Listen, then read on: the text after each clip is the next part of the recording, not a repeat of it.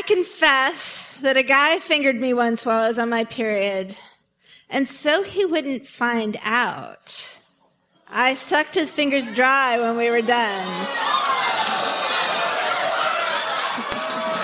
Well, that's a very creative and pragmatic solution to the problem. 20 points to Gryffindor.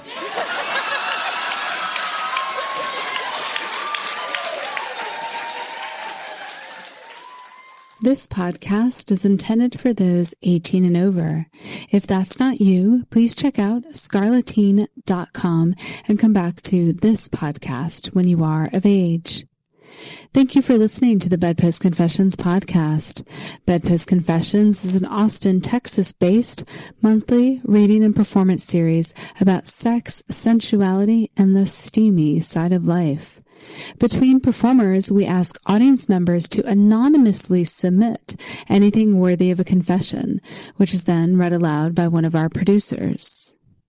The performance you're about to hear by Devin Ticknell was recorded on April 18th, 2013. Here is Devin. I'd like to start this off with some words of wisdom from the immortal Cyndi Lauper. She bop. He bop. A wee bop. I bop. You bop. A they bop. This talk is about masturbation. Whacking it, jacking it, jerking it, working it, whatever you want to call it. It's a private pastime I suspect many in this room enjoy. Notice how I said private.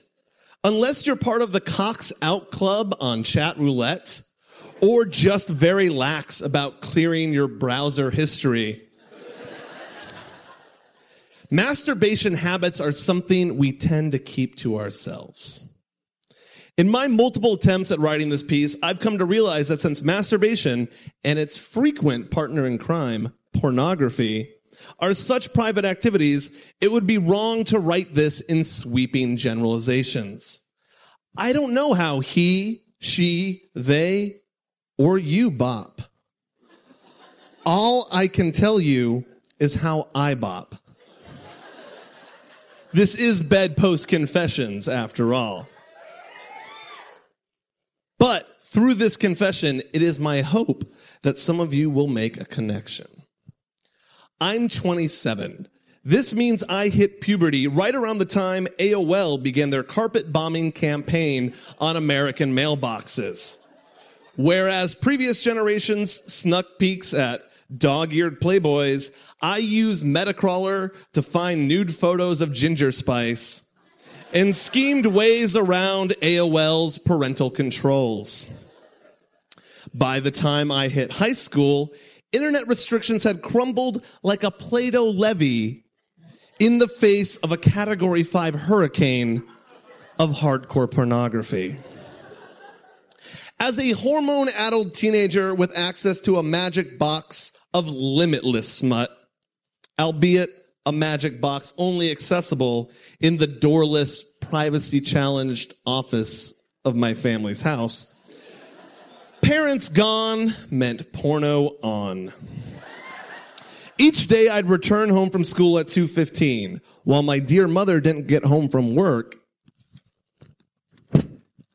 until 3. That meant a 45-minute buffet of 56K dial-up pornography.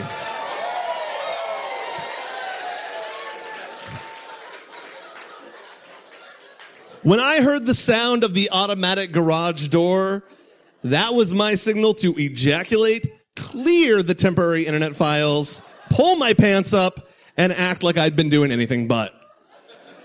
I soon developed a Pavlovian response to that garage door. So even when I myself had pressed the button, its sound would still make my heart flutter in a quick flurry of panic. After high school, I moved out of my parents' and into a series of punk houses in Olympia, Washington, where I neither owned a computer nor lived with internet access. Every once...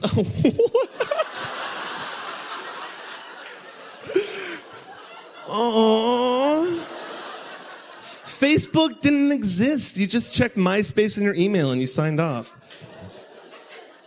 Every once in a blue moon, I'd purchase a magazine from a porn store, use it for a few weeks before throwing it away, and then return to the timeless classic of fantasizing about people that I knew who I might like to have sex with.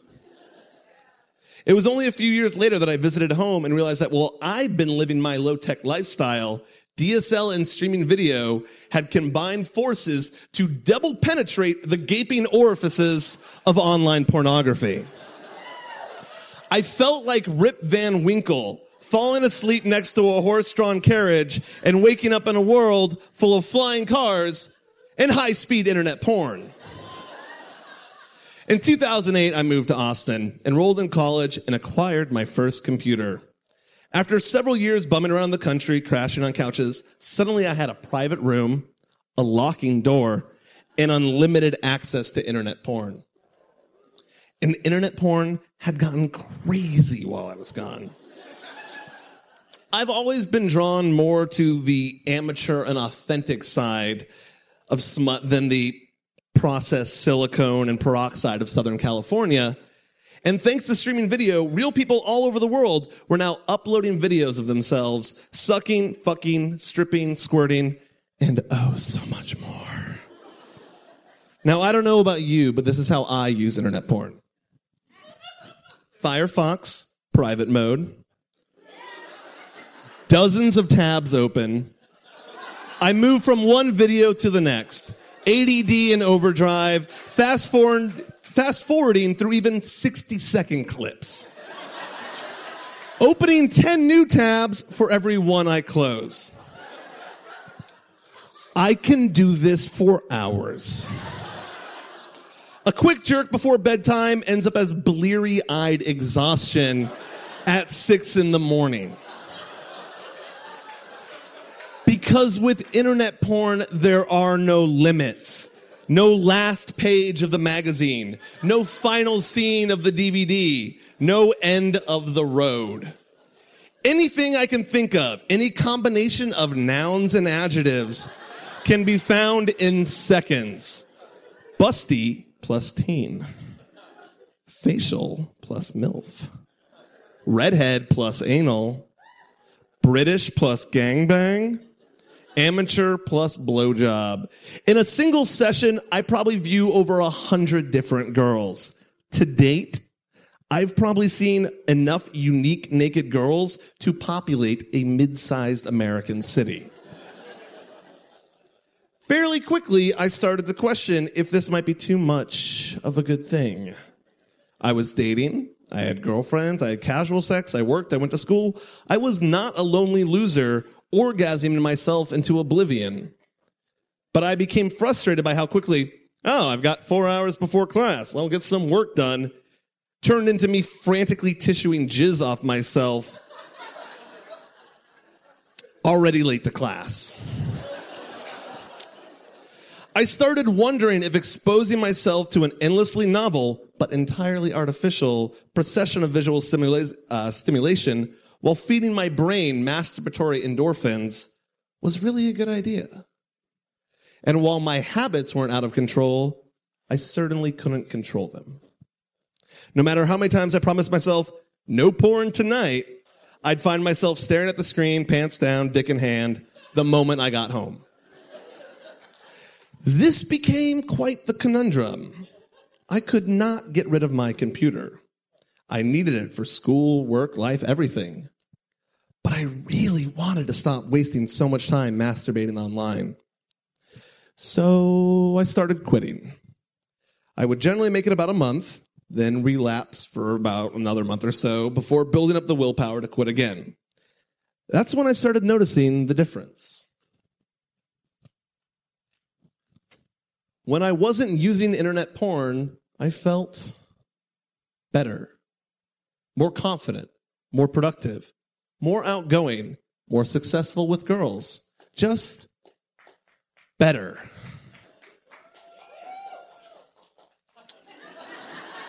But when I'd fall off the wagon and spend all afternoon jerking off in my stuffy apartment, my good mood would go in the garbage like so much crumpled Kleenex.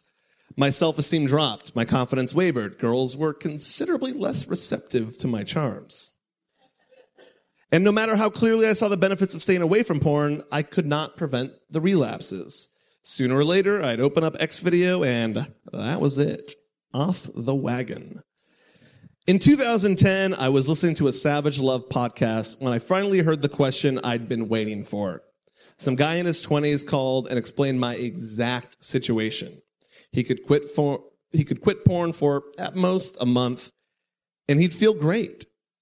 But then he'd relapse and feel like shit. Dan's response was, "You're a guy.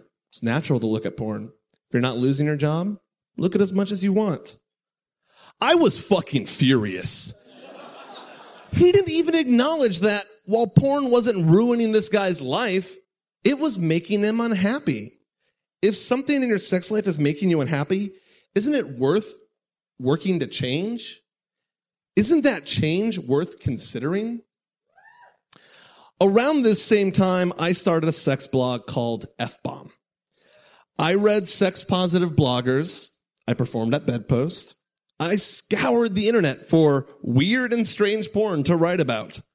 I ran a vintage porn film series, all while struggling with my private porn problem. And in all of the modern sex-positive literature I read, most of it written by women, I found nothing about this issue.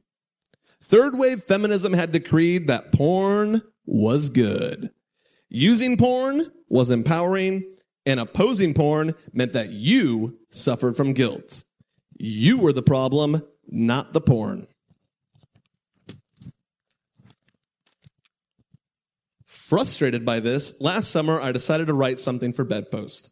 I scribbled out a rough draft, then went online to see if I could find any research supporting my theories. I discovered a TED Talk called The Great Porn Experiment by Gary Wilson. I'm going to say this again, it's important. The Great Porn Experiment by Gary Wilson. Anything in this talk resonates with you, go home and watch this video. It's like what I'm saying, but with science. Science, everybody! Godless heathens. Point for point, this video reiterated the theories I'd outlined, far more eloquently and with actual scientific evidence backing them up. In the talk, Wilson mentioned a subreddit called NoFap, dedicated to quitting porn. I clicked over to the forum and read through old posts from members, Fapstronauts, as they call themselves, describing not only how I felt, but situations far worse.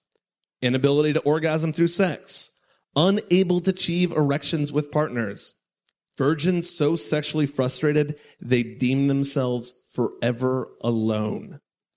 It was a mostly male support group saying, "We don't think porn is ethically wrong. We just don't like the effect it's having on our lives. And when we don't use it, holy fucking shit, we feel a lot better." The primary program on NoFap is the 90-day reset. 90 days without porn or masturbation aimed at resetting your brain chemicals and getting you off for good. While I didn't really agree with their strict no masturbation ethos, I decided to play by the established rules and do the program. Of course, since I had a girlfriend, I was only completing what the forum deems easy mode, but I did it. 90 days, July, August, September. Now, I'm going to go off the script for a minute. We all laughed at easy mode. But think about this. Like, I'm lucky enough to be competent, social, able to have partners, and this was hard for me. There's people that have never had what so many of you in this room take for granted, the ability to go talk to the same sex or the opposite sex, to find partners, to find multiple partners. There are people that didn't have that, and they're doing this. They have an easy way out, and they're doing this. And that takes a fuck lot of strength. More than I think I have in myself. Okay, so now what? Am I up here preaching nofap as the answer? The one true God? The Lord of light? No, not at all. I think this community is doing a lot of good for people and have created a positive and supportive environment, but I don't think they've sufficiently tackled the idea of what to do after 90 days. A lot of them seem stuck on masturbation equals bad and aren't willing to discuss other options. And to be honest, I don't really have clear ideas as to what those other options might be. I think internet porn is the fast food of human sexuality. Overloading our taste buds and brains with fat and salt. It's artificially delicious, yet leaves me feeling sick and hollow. I believe that there are organic options on the menu. Fantasy-driven masturbation, high-quality erotica, plot-driven vintage porn consumed as a sit-down meal rather than an online buffet of endless empty nibbles. But it's a slippery slope. I frequently feel like a recovering alcoholic who would love to enjoy a beer with dinner, but doesn't want to risk a full-blown whiskey-soaked relapse. Since finishing my 90 days, I've fallen off the wagon more than a few times. But thankfully, getting back on track has been easier than ever. I was not raised with any religious restrictions on sexuality. I don't believe in censorship. I don't consider myself a sex addict, although I do believe they exist. And I don't think porn in and of itself is a bad thing. In fact, I know way more about golden age pornography than I probably should. But I do think that the internet has opened Pandora's box. The one hidden on the back shelf of Pandora's closet. And since masturbating to porn is something we've been taught to do privately, secretively, it's harder to admit or even understand when it's causing problems. So let's talk about it. Because after all, we all bop. Thank you very much.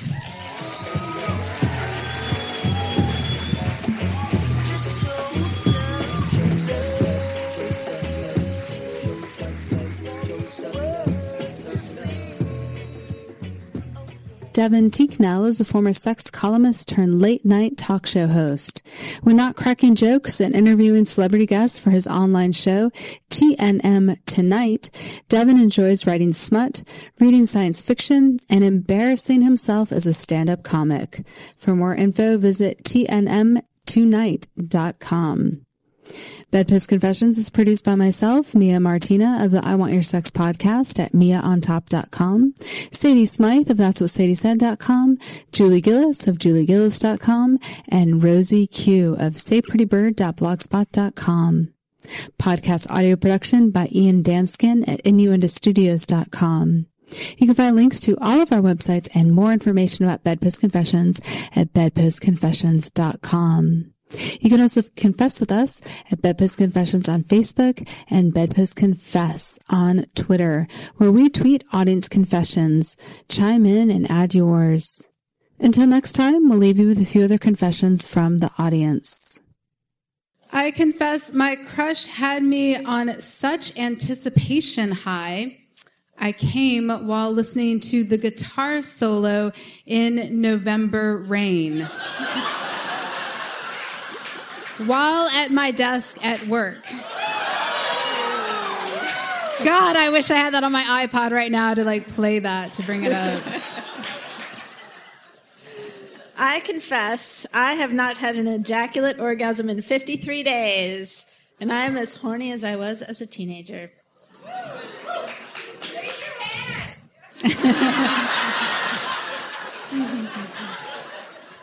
I confess, while driving back from New Orleans with a sexy Israeli doctor, she turned to me and said, "I'm wetter than a bayou."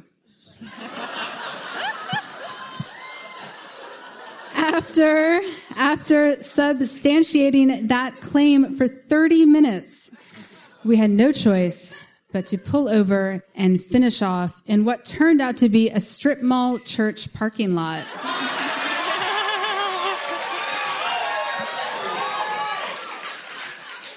Hallelujah. Amen.